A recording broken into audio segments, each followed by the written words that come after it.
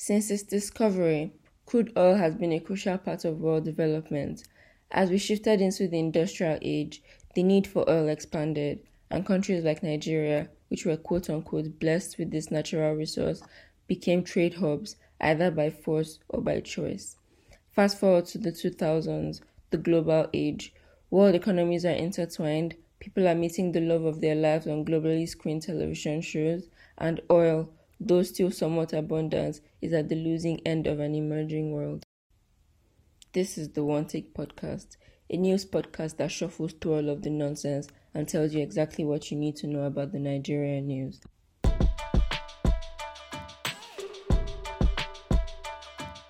I'm Ade Tomiwa, and today we are deep diving into crude oil as a commodity, the current price fluctuations, and what all of this means for the average Nigerian.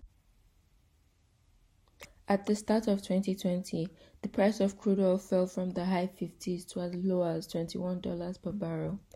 This drop was caused by a combination of a decline in the demand for oil and our latest villain, the coronavirus. This is bad news for Nigeria because, among other things, our 2020 budget is heavily reliant on the projection that in the year 2020, crude oil will be sold at $57 per barrel. Beyond just messing with the oil market, the coronavirus is changing the definition of normal. Take China, the country where the virus began its world tour, for instance. A decline in their commercial activities translated to the country's overall reduction in oil consumption. In the same vein, governments and private companies from all over the world have started to adopt work-from-home policies, and in many cases, redundancy has become necessary. All of this has reduced the need for oil and has forced the global market to shrink. The viable solution, as proposed by the global oil bodies, was to reduce the amount of oil produced per day. This way, they would be able to manage the falling activity without losing too much cost in labor and cost of production. But this plan never took off. In fact, it created its own completely new global drama because Saudi Arabia wanted it and Russia didn't like it. But before we get into the real details, let's have Rafia take us on a trip down history road.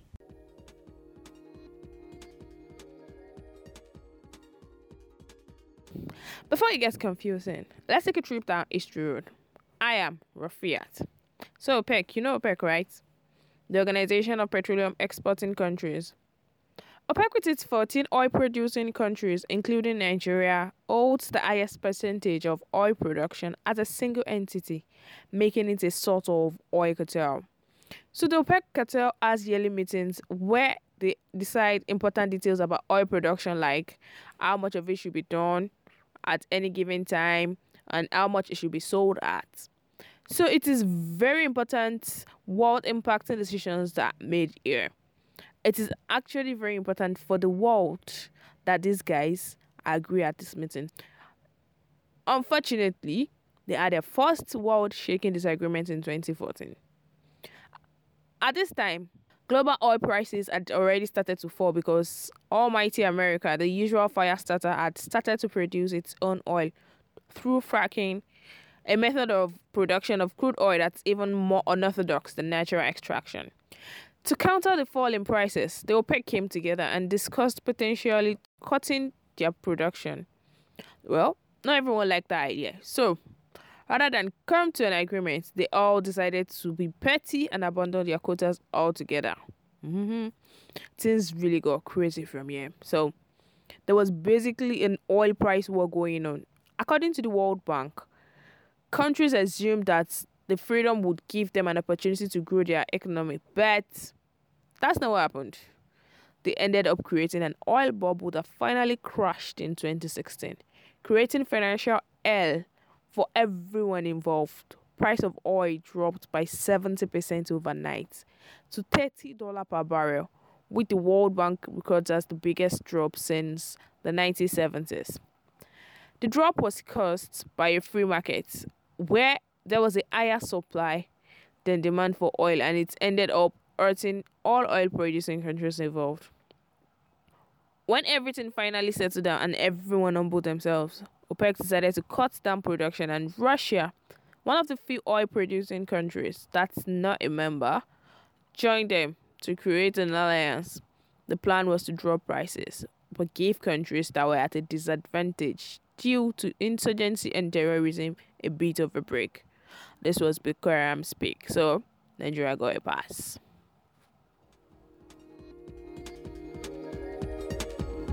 Alright, that's that. So let's get back into it. As I mentioned earlier, when demand for oil started to dwindle around the world, Saudi Arabia, the dominant member of OPEC, suggested at a meeting that was held in Italy on the 4th of March that they should once again cut down the production of oil. They then asked Russia and other alliances to cut down their production by at least 500,000 barrels. But Russia was like, nah, not today. The main argument being that if they reduced the production anymore, USA would have the upper hand with their fracking activities. The result of this disagreement between the most influential nations in the crude oil world was a collapse in the structures and regulations. Without these structures, all crude oil trading nations could produce as much oil as they want and sell for whatever price that they want. Pretty much the same as the 2014 disaster. Days after this disagreement, Saudi Arabia's national oil company declared that from April, they intend to increase their oil production to 13 million barrels per day, while Russia said that it would be increasing its output to 12 million barrels per day. This basically means oil flying everywhere, people selling for whatever they want, oversupply, under demand, a complete disaster basically. And all of this is obviously evidently a mess for little guys like Nigeria. But what are the specifics? How exactly does it affect us? Interestingly, since the oil market became more uncertain and since the price dropped, the price of petrol in Nigeria has actually reduced. It has gone from 145 naira per litre to 123 naira per litre. This is odd for a country who is affected by these price fluctuations in a lot of different ways, none of which are beneficial, right? But we might say something like, if the price has reduced in Nigeria, then is it really affecting us? The answer is yes, it is a lot. Malama Bakari, the chief of staff of the Nigerian president, is unfortunately one of the over 20 people that we've lost to the coronavirus. But before he died, the chief of staff said that if there were any type of price wars, Nigeria would be at the losing end because at the moment, oil production in Nigeria costs over $23 per barrel, one of the highest in the world. For countries like Saudi Arabia and Russia, they can afford to reduce their costs and they can afford to go into price wars because cost of production costs them less than $5, which is almost 5 times less than what it costs Nigeria. So they can afford to cut their prices to prove a point or to get the upper hand in the market, and they can afford to increase their production as they please. But their little market fits would leave the little guys like Nigeria with two dead-end options. Either they keep producing at a loss or they stop producing entirely. Both options would be suicidal for our economy, as oil makes up over 60% of our national revenue. At the moment, the naira is basically a petrol currency, and our fates are tied to whatever direction the global price goes, a classic case of putting all of your oil in one barrel. But it seems like we can lean back into our chair a little bit. Saudi Arabia and Russia decided independently to bury their hatchet. Perhaps they went back into history and saw that this won't end well for anyone. But still, Nigeria is in a very delicate situation. Before the coronavirus, the world was already shifting away from oil because more people were concerned about global warming.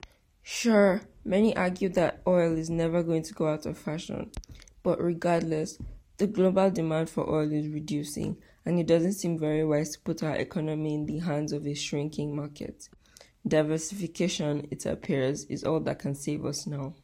There are obviously many other factors to consider and many conflicting opinions, but no one can argue that if we don't change something soon, we'll be walking on this tightrope for longer than it has taken Buhari to go from general to president.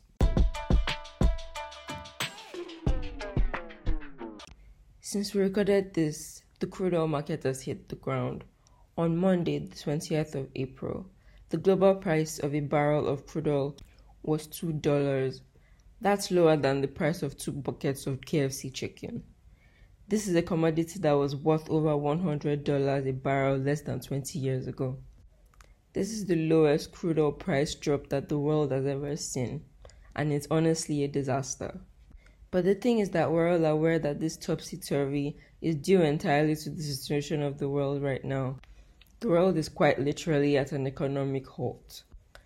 The glimpse of hope, though, is that every country in the world is on this very thin leg table, so the powers that be will see to it that we don't fall off. This episode was written by Adetomiwa and produced by Isu. Research and production by Rafiat and Adetomiwa. Edited by Adetomiwa and Isu. Special shout out to Jaji Prime and CEO for letting us use their music. You'll find links to CEO's Red Sun Falling and Jaji's Hottest on the Streets in the description. One Take Podcast is a production of That New News. You can subscribe to our podcast and be the first to get updated when we release our next episode. Until then, stay safe, stay hydrated, and don't do anything stupid. Also, whatever people say at the end of podcasts. Peace.